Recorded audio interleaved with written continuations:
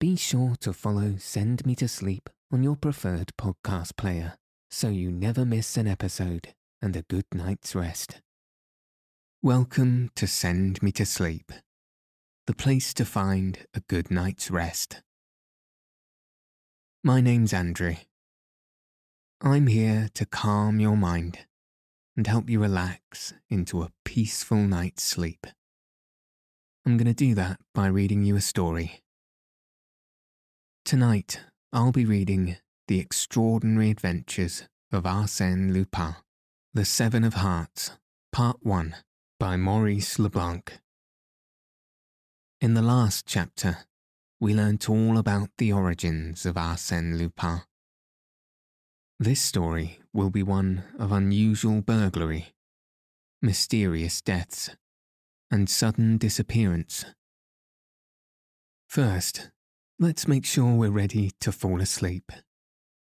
It's common to have thoughts racing through your mind at bedtime, and it can make it hard to settle down. Tonight, while you're listening to this podcast, I want you to try and think about the thoughts that you're having. Sum up what they're about in one word. Then tell yourself, it's just a thought, and I don't need to be having it right now. All I need to do is concentrate on having a good night's rest. And so, let your eyes fall heavy, and your breath soften, as we settle in for a peaceful night's sleep.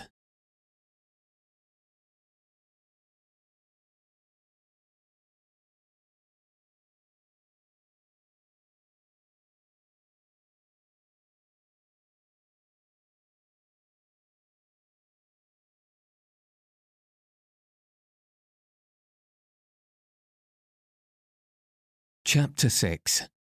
The Seven of Hearts. I am frequently asked this question. How did you make the acquaintance of Arsène Lupin? My connection with Arsène Lupin was well known. The details that I gathered concerning that mysterious man, the irrefutable facts that I presented, the new evidence that I produce, the interpretation that I place on certain facts of which the public has only seen the exterior manifestations, without being able to discover the secret reasons or the invisible mechanism, all establish, if not an intimacy, at least amicable relations and regular confidences. But how did I make his acquaintance? Why was I selected to be his historiographer? Why I, and not someone else? The answer is simple. Chance alone presided over my choice. My merit was not considered. It was chance that put me in his way.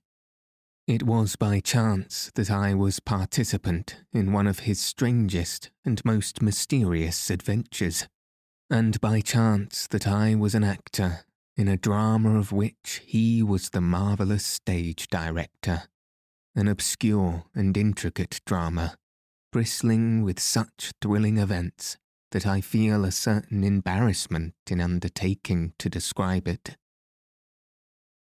The first act takes place during that memorable night of the 22nd of June, of which so much has already been said, and, for my part, I attribute the anomalous conduct of which I was guilty on that occasion to the unusual frame of mind in which I found myself on my return home. I had dined with some friends at the Cascade restaurant, and, the entire evening, whilst we smoked and the orchestra played melancholy waltzes, we talked only of crimes and thefts, and dark and frightful intrigues. That is always a poor overture to a night's sleep. The St. Martins went away in an automobile. Jean Dasbury, that delightful, heedless Dasbury, who, 6 months later, was killed in such a tragic manner on the frontier of Morocco. Jean Dasbury and I returned on foot through the dark, warm night. When we arrived in front of the little house in which I had lived for a year at Neuilly, on the Boulevard Malliot, he said to me, "Are you afraid?" What an idea! But this house is so isolated. No neighbours, vacant lots. Really, I am not a coward, and yet... Well, you are very cheering, I must say. Oh, I say that as I would say anything else. The St. Martins have impressed me with their stories of brigands and thieves. We shook hands and said good night. I took out my key and opened the door. "Well, that is good," I murmured. "Antoine has forgotten to light a candle." Then I recalled the fact that Antoine was away, and I had given him a short leave of absence. Forthwith, I was disagreeably oppressed by the darkness and silence of the night. I ascended the stairs on tiptoe and reached my room as quickly as possible. Then, contrary to my usual habit, I turned the key and pushed the bolt. The light of my candle restored my courage. Yet I was careful to take my revolver from its case, a large, powerful weapon, and place it beside my bed. That precaution completely reassured me. I laid down and, as usual, took a book from my night table to read myself to sleep. Then I received a great surprise. Instead of the paper knife which I had marked my place on the proceeding, I found an envelope closed with 5 seals of red wax. I seized it eagerly. It was addressed to me and marked urgent. A letter addressed to me. Who could have put it in that place? Nervously, I tore open the envelope and read, "From the moment you open this letter, whatever happens, whatever you may hear, do not move, do not utter one cry, otherwise you are doomed." I am not a coward, and, quite as well as another, I can face real danger, or smile at the visionary perils of imagination. But let me repeat, I was in an anomalous condition of mind, with my nerves set on edge by the events of the evening. Besides, was there not, in my present situation, something startling and mysterious, calculated to disturb the most courageous spirit? My feverish fingers clutched the sheet of paper, and I read and reread those threatening words. Do not move, do not utter one cry, otherwise you are doomed. Nonsense, I thought. It is a joke, the work of some cheerful idiot. I was about to laugh, a good loud laugh. Who prevented me? What haunting fear compressed my throat? At least, I would blow out the candle. No, I could not do it. Do not move, or you are doomed, were the words he had written. These auto-suggestions are frequently more imperious than the most positive realities. But why should I struggle against them? I had simply to close my eyes. I did so. At that moment, I heard a slight noise, followed by crackling sounds, proceeding from a large room used by me as a library.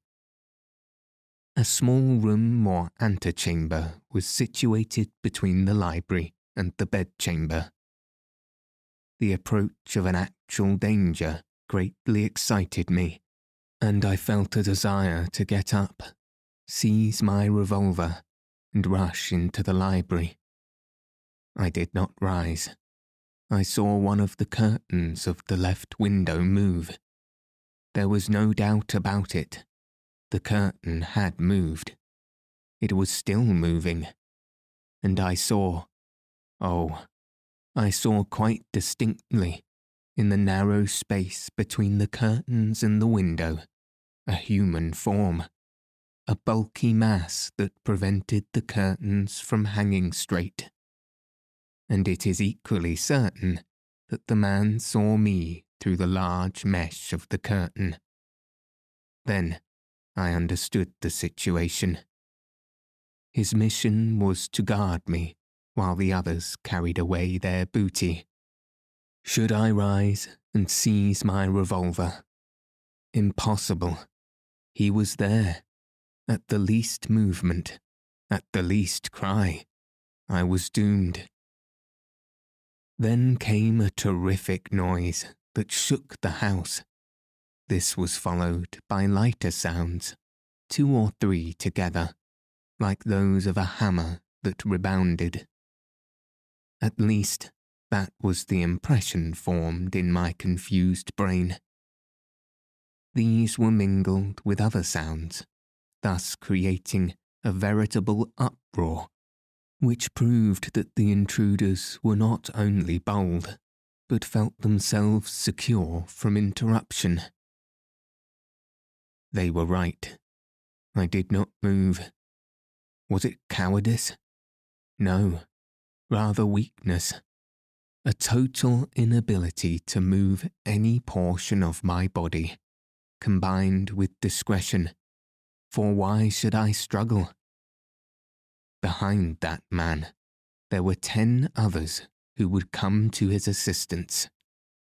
Should I risk my life to save a few tapestries and bibelots? Throughout the night, my torture endured. Insufferable torture, terrible anguish. The noises had stopped, but I was in constant fear of their renewal. And the man who was guarding me, weapon in hand. My fearful eyes remained cast in his direction, and my heart beat, and a profuse perspiration oozed from every pore of my body. Suddenly, I experienced an immense relief. A milk wagon, whose sound was familiar to me, passed along the boulevard, and, at the same time, I had an impression that the light of a new day was trying to steal through the closed window blinds. At last, daylight penetrated the room. Other vehicles passed along the boulevard, and all the phantoms of the night vanished. Then I put one arm out of the bed, slowly and cautiously. My eyes were fixed upon the curtain, locating the exact spot at which I must fire. I made an exact calculation of the movements I must make. Then, quickly, I seized my revolver and fired. I leaped from my bed with a cry of deliverance and rushed to the window. The bullet had passed through the curtain and the window glass, but it had not touched the man, for the very good reason that there was none there. Nobody. Thus, during the entire night, I had been hypnotized by a fold of the curtain. And, during that time, the malefactors, furiously, with an enthusiasm that nothing could have stopped, I turned the key, opened the door, crossed the antechamber, opened another door, and rushed into the library. But amazement stopped me on the threshold, panting, astounded, more astonished than I had been by the absence of the man. All the things that I had supposed had been stolen, furniture, books, pictures, old tapestries, everything was in its proper place. It was incredible. I could not believe my eyes. Notwithstanding that uproar, those noises of removal, I made a tour. I inspected the walls. I made a mental inventory of all the familiar objects. Nothing was missing. And, what was more disconcerting, there was no clue to the intruders. Not a sign, not a chair disturbed, not the trace of a footstep. Well, well, I said to myself, pressing my hands on my bewildered head. Surely I'm not crazy.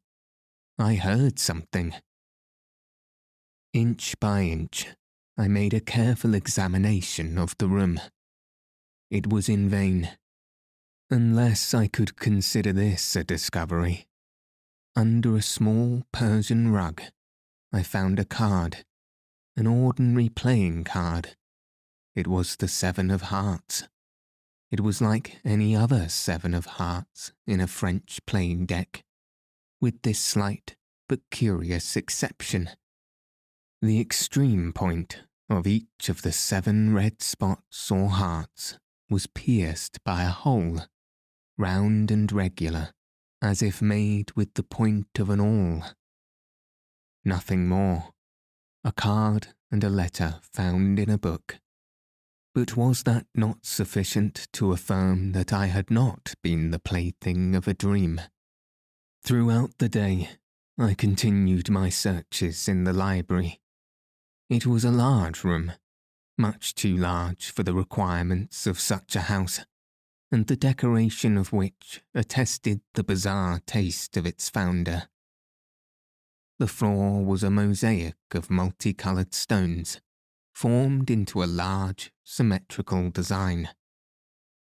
The walls were covered with a similar mosaic, arranged in panels, Pompeian allegories, Byzantine compositions, frescoes of the Middle Ages, a Bacchus bestriding a cask, an emperor wearing a gold crown, a flowing beard, and holding a sword in its right hand. Quite high, after the style of an artist's studio, there was a large window, the only one in the room. That window being always open at night, it was possible that the men had entered through it by the aid of a ladder. But, again, there was no evidence. The bottom of the ladder would have left some marks in the soft earth beneath the window, but there was none. Nor were there any traces of footsteps in any part of the yard.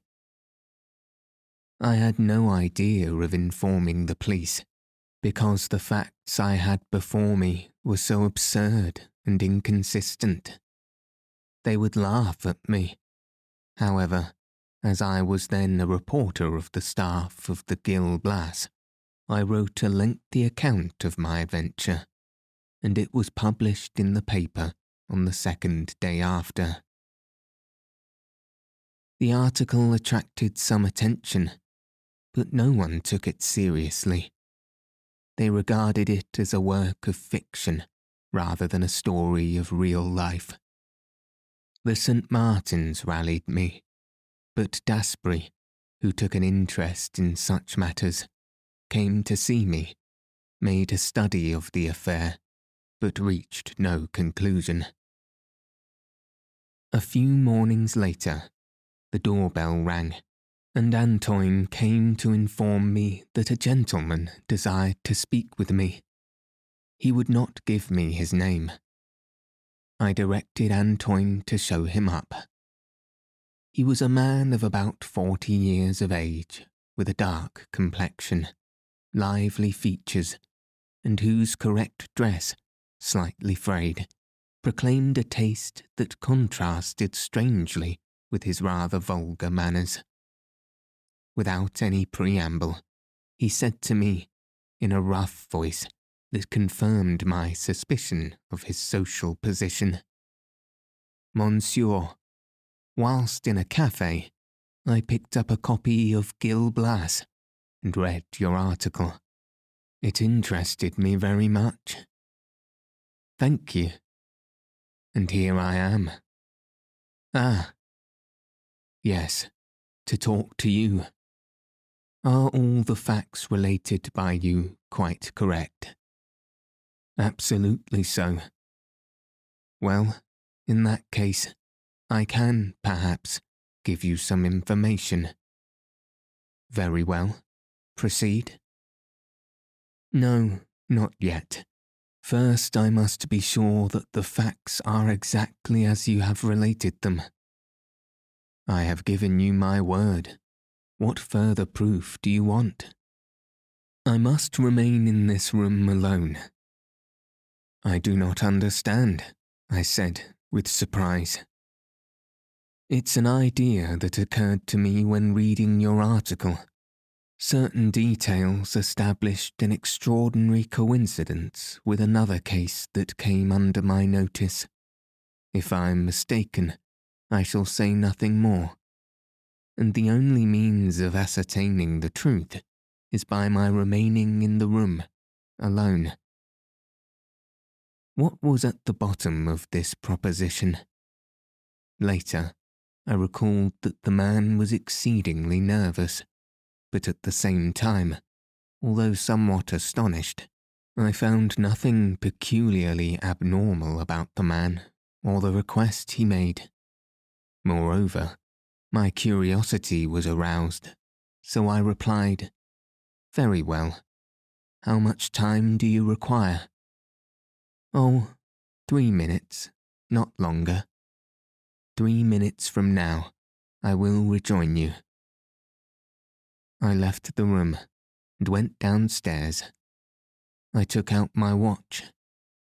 1 minute passed. 2 minutes. Why did I feel so depressed?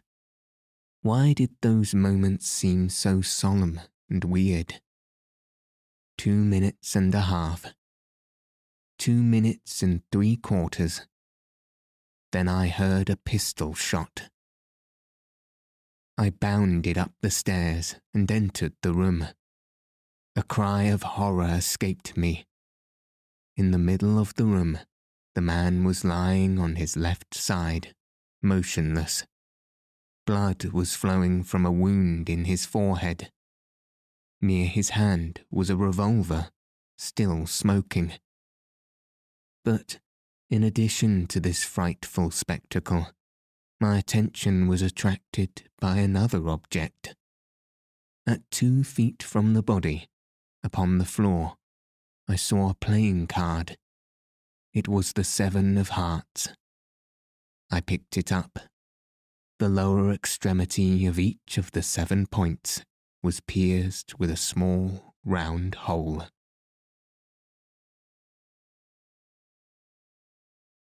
A half-hour later, the commissary of police arrived. Then the coroner and the chief of the Sûreté, Mondoudouy. I had been careful not to touch the corpse. The preliminary inquiry was very brief and disclosed nothing. There were no papers in the pockets of the deceased, no name upon his clothes, no initial upon his linen, nothing to give any clue as to his identity. The room was in the same perfect order as before. The furniture had not been disturbed. Yet this man had not come to my house solely for the purpose of killing himself, or because he considered my place the most convenient one for his suicide.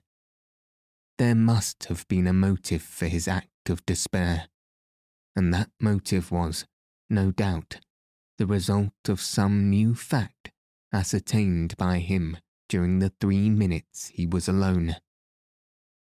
What was that fact? What had he seen? What frightful secret had been revealed to him? There was no answer to these questions, but at the last moment, an incident occurred that appeared to us of considerable importance. As the 2 policemen were raising the body to place it on a stretcher, the left hand thus being disturbed, a crumpled card fell from it. The card bore these words: Georges Andermatt, 37 Rue de Berry. What did that mean? Georges Andermatt was a rich banker in Paris, the founder and president of the metal exchange, which had given such an impulse to the metallic industries in France. He lived in princely style, was the possessor of numerous automobiles, coaches, and an expensive racing stable. His social affairs were very select, and Madame Andermatt was noted for her grace and beauty. "Can that be the man's name?" I asked. The chief of the Sûreté leaned over him. "It is not he. Mon Andermatt is a thin man, and slightly grey." "But why this card?" "Have you a telephone, monsieur?" "Yes, in the vestibule. Come with me." He looked in the directory, and then asked for number 415.21. "Is Monsieur Andermatt at home? Please tell him that Monsieur Dudouis wished him to come at once to 102 Boulevard Malliot. Very important." 20 minutes later, Monsieur Andermatt arrived in his automobile. After the circumstances had been explained to him, he was taken to see the corpse. He displayed considerable emotion, and spoke in a low tone, and apparently unwillingly. "Etienne Varin," he said. "You know him?" "No, or, at least, yes, by sight only. His brother." "Ah, he has a brother?" "Yes, Alfred Varin. He came to see me once on some matter of business. I forgot what it was." "Where does he live?" "The two brothers live together. Rue de Provence, I think. Do you know any reason why he should commit suicide?" "None." "He held a card in his hand. It was your card, with your address." "I do not understand that. It must have been there by some chance that will be disclosed by the investigation." A very strange chance, I thought, and I felt that the others entertained the same impression. I discovered the same impression in the papers the next day, and amongst all my friends with whom I discussed the affair. Amid the mysteries that enveloped it, after the double discovery of the 7 of hearts pierced with the 7 holes, after the 2 inscrutable events that had happened in my house, that visiting card promised to throw some light on the affair. Through it, the truth may be revealed, but, contrary to our expectations, Monsieur Andermatt furnished no explanation. He said, "I've told you all I know. What more can I do? I'm greatly surprised that my card should be found in such a place, and I sincerely hope the point will be cleared up." It will not.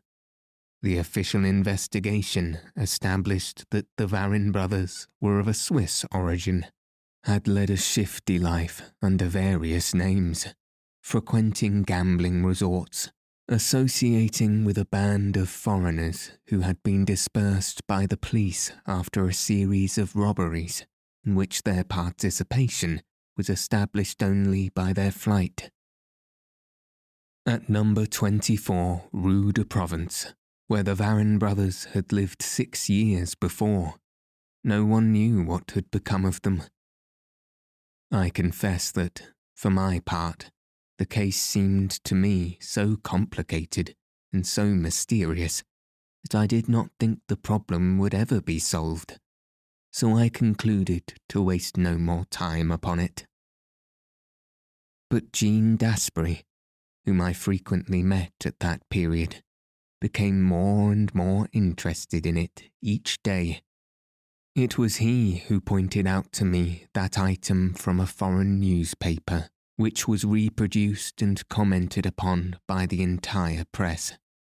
It was as follows: "The first trial of a new model of submarine boat, which is expected to revolutionize naval warfare, will be given in presence of the former emperor at a place that will be kept secret until last minute. An indiscretion has revealed its name. It is called the Seven of Hearts." The Seven of Hearts. That presented a new problem. Could a connection be established between the name of the submarine and the incidents which have related? But a connection of what nature? What had happened here could have no possible relation with the submarine. "What do you know about it?" said Daspry to me. "The most diverse effects often proceed from the same cause." 2 days later, the following foreign news item was received and published.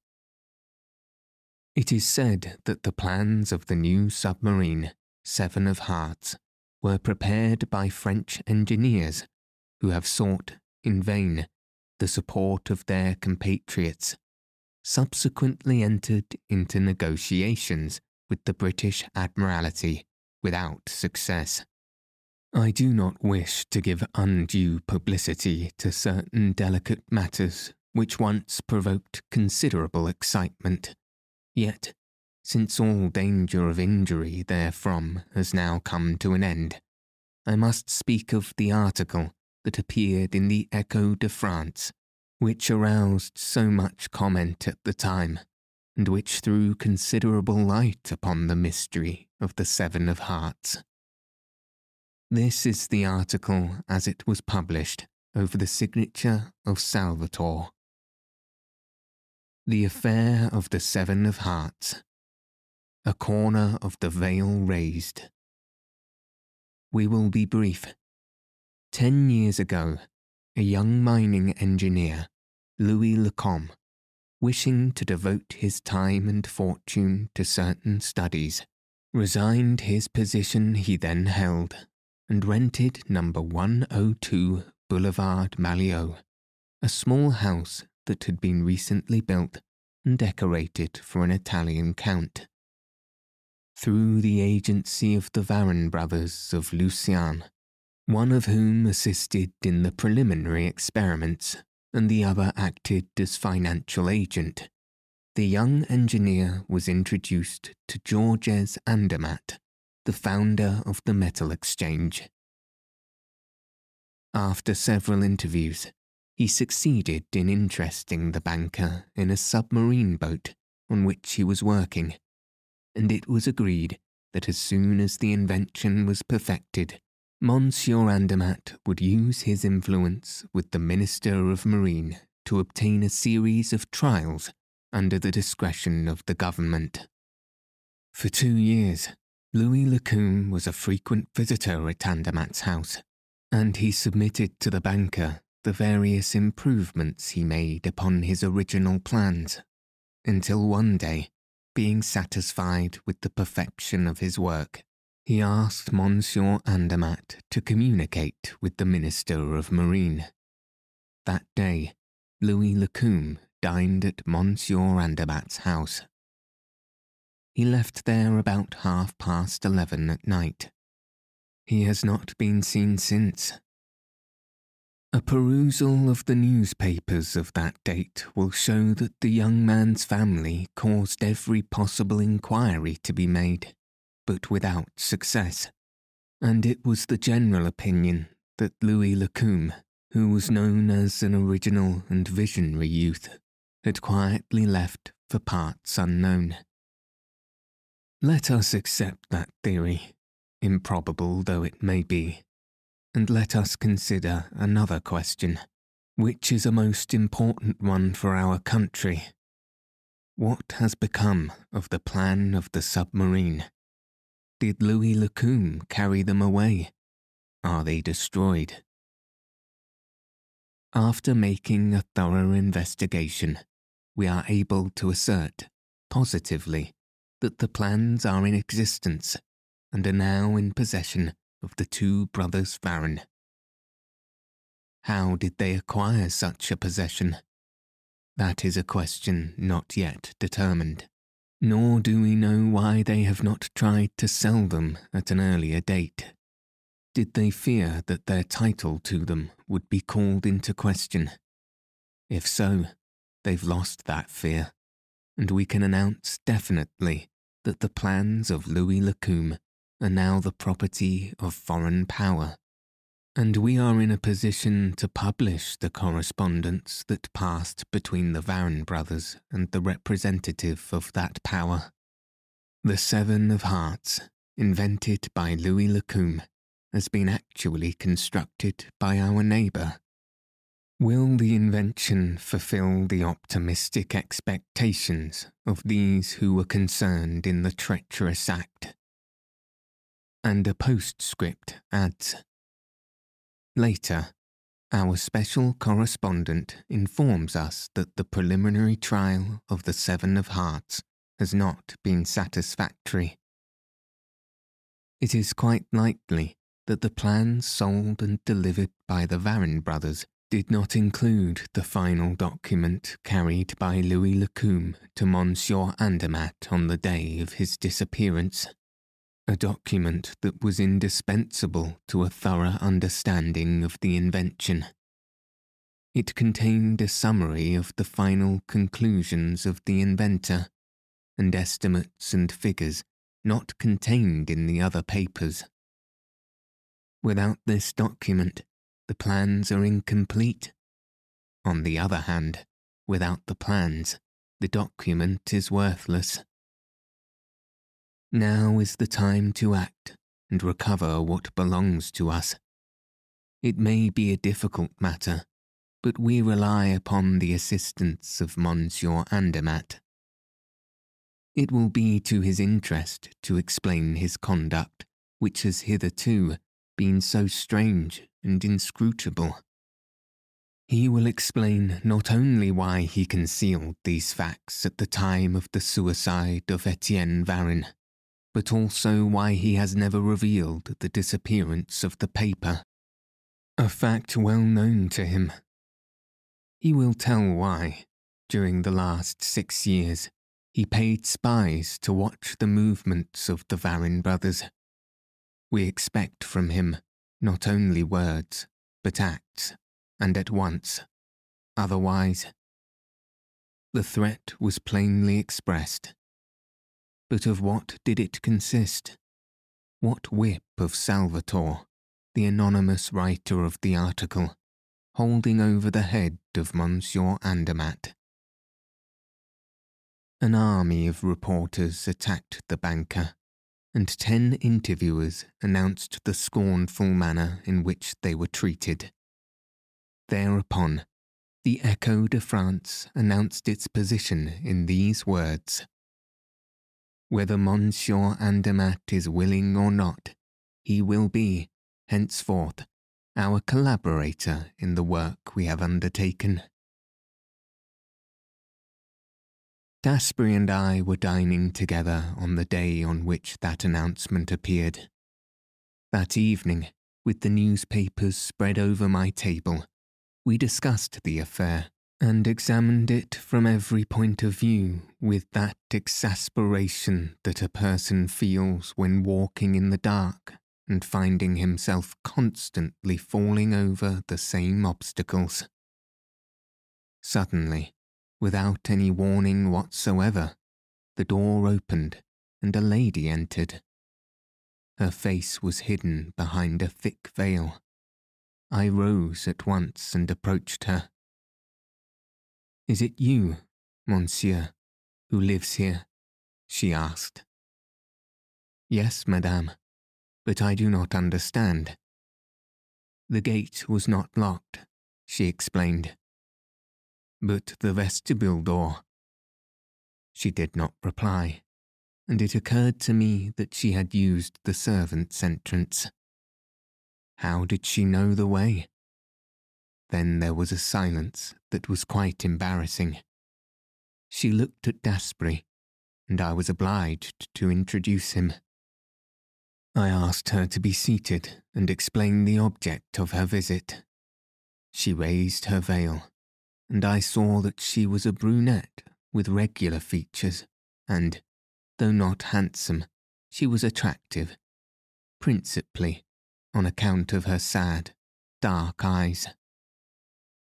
"I am Madame Andermatt," she said. "Madame Andermatt," I repeated with astonishment. After a brief pause, she continued with a voice and manner that were quite easy and natural. "I have come to see you about that affair, you know. I thought I might be able to obtain some information." "Mon Dieu, madame, I know nothing but what has already appeared in the papers. But if you will point out in what way I can help you—" "I do not know. I do not know." Not until then did I suspect that her calm demeanour was assumed, and that some poignant grief was concealed beneath that air of tranquillity. For a moment we were silent and embarrassed. Then Daspry stepped forward and said, "Will you permit me to ask you a few questions?" "Yes, yes," she cried. "I will answer." "You will answer, whatever those questions may be?" "Yes." "Did you know Louis Lacombe?" he asked. "Yes, through my husband." "When did you see him for the last time?" "The evening he dined with us." "At that time, was there anything to lead you to believe that you would never see him again?"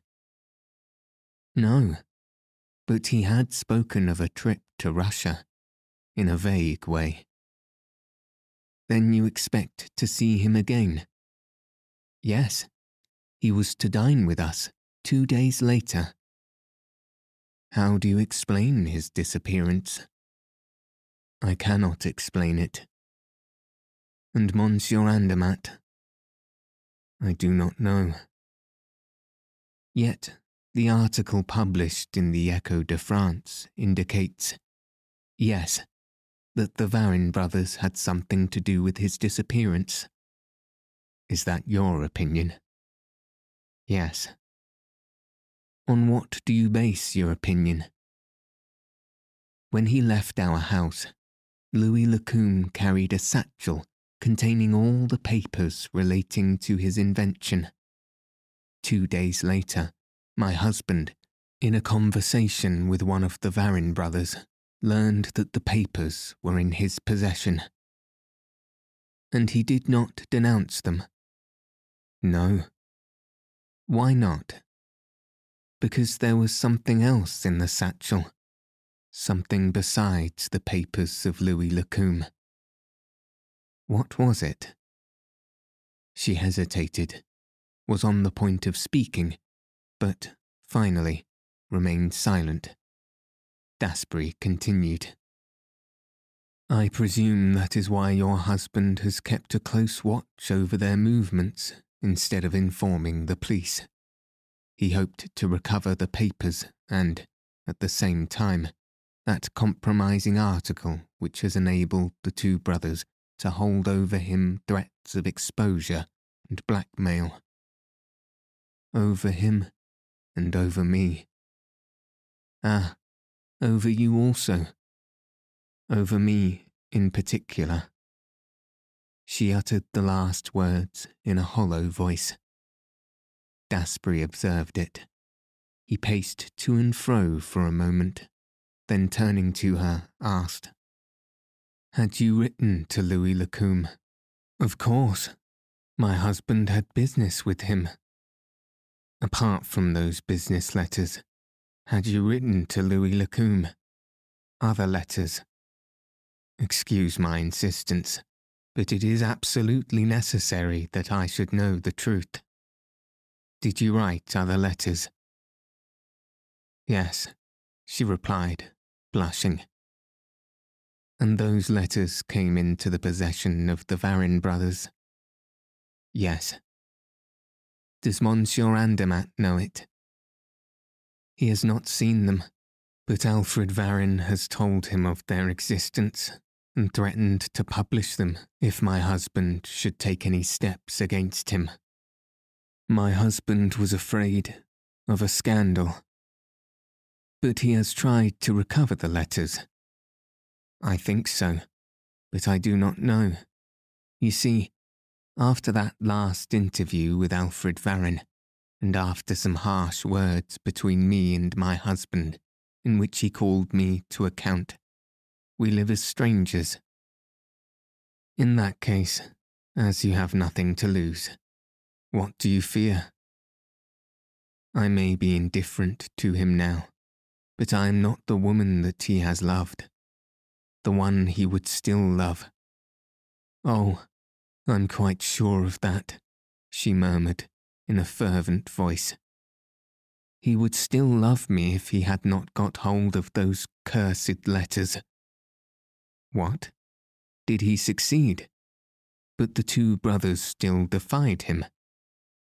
Yes, and they boasted of having a secure hiding place. Well, I believe my husband discovered that hiding place. Ah, where was it? Here. Here? I cried in alarm. Yes, I always had that suspicion. Louis Lacombe was very ingenious and amused himself in his leisure hours by making safes and locks. No doubt, the Varin brothers were aware of that fact and utilised one of Lacombe's safes in which to conceal the letters, and the other things perhaps. But they did not live here, I said.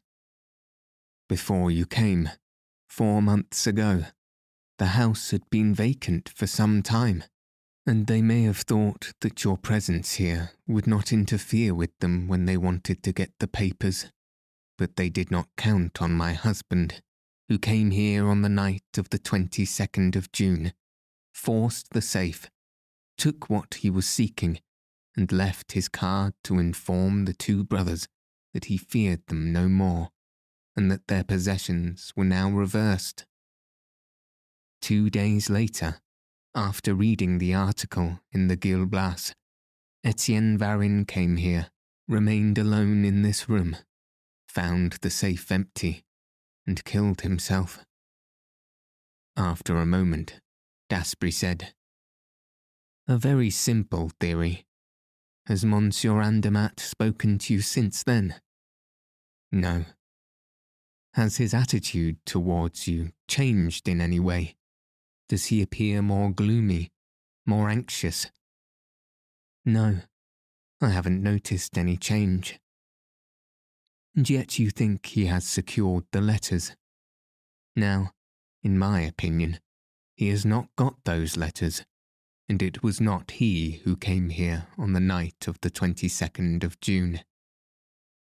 Who was it then? The mysterious individual who is managing this affair, who holds all the threads in his hands, and whose invisible but far-reaching power we have felt from the beginning. It was he and his friends who entered this house on the 22nd of June. It was he who discovered the hiding place of the papers. It was he who left Monsieur Andermatt's card. It is he who now holds the correspondence and evidence of the treachery of the Varin brothers." "Who is he?"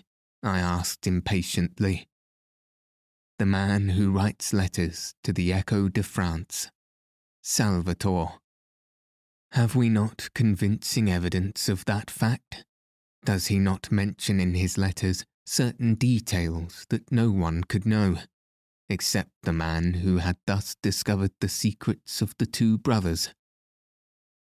"Well then, stammered Madame Andermatt, in great alarm. He has my letters also, and it is he who now threatens my husband. Mon Dieu, what am I to do? Write to him, declared Daspry. Confide in him without reserve. Tell him all you know, and all you may hereafter learn. Your interest and his interest are the same. He is not working against Mon Andermatt, but against Alfred Varin. Help him. How? Has your husband the document that completes the plans of Louis Lacombe? Yes. Tell that to Salvatore, and if possible, procure the document from him.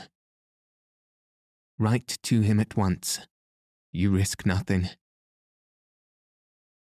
The advice was bold, dangerous even at first sight, but Madame Andermatt had no choice. Besides, as Daspry had said, she ran no risk. If the unknown writer were an enemy, that step would not aggravate the situation. If he were a stranger seeking to accomplish a particular purpose, he would attach to these letters only a secondary importance. Whatever might happen, it was the only solution offered to her, and she, in her anxiety, was only too glad to act on it. She thanked us effusively and promised to keep us informed. In fact, 2 days later, she sent us the following letter that she had received from Salvatore. Have not found the letters, but I will get them. Rest easy. I'm watching everything. S. I looked at the letter.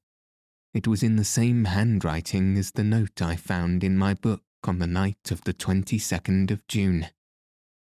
Daspry was right. Salvatore was, indeed, the originator of that affair.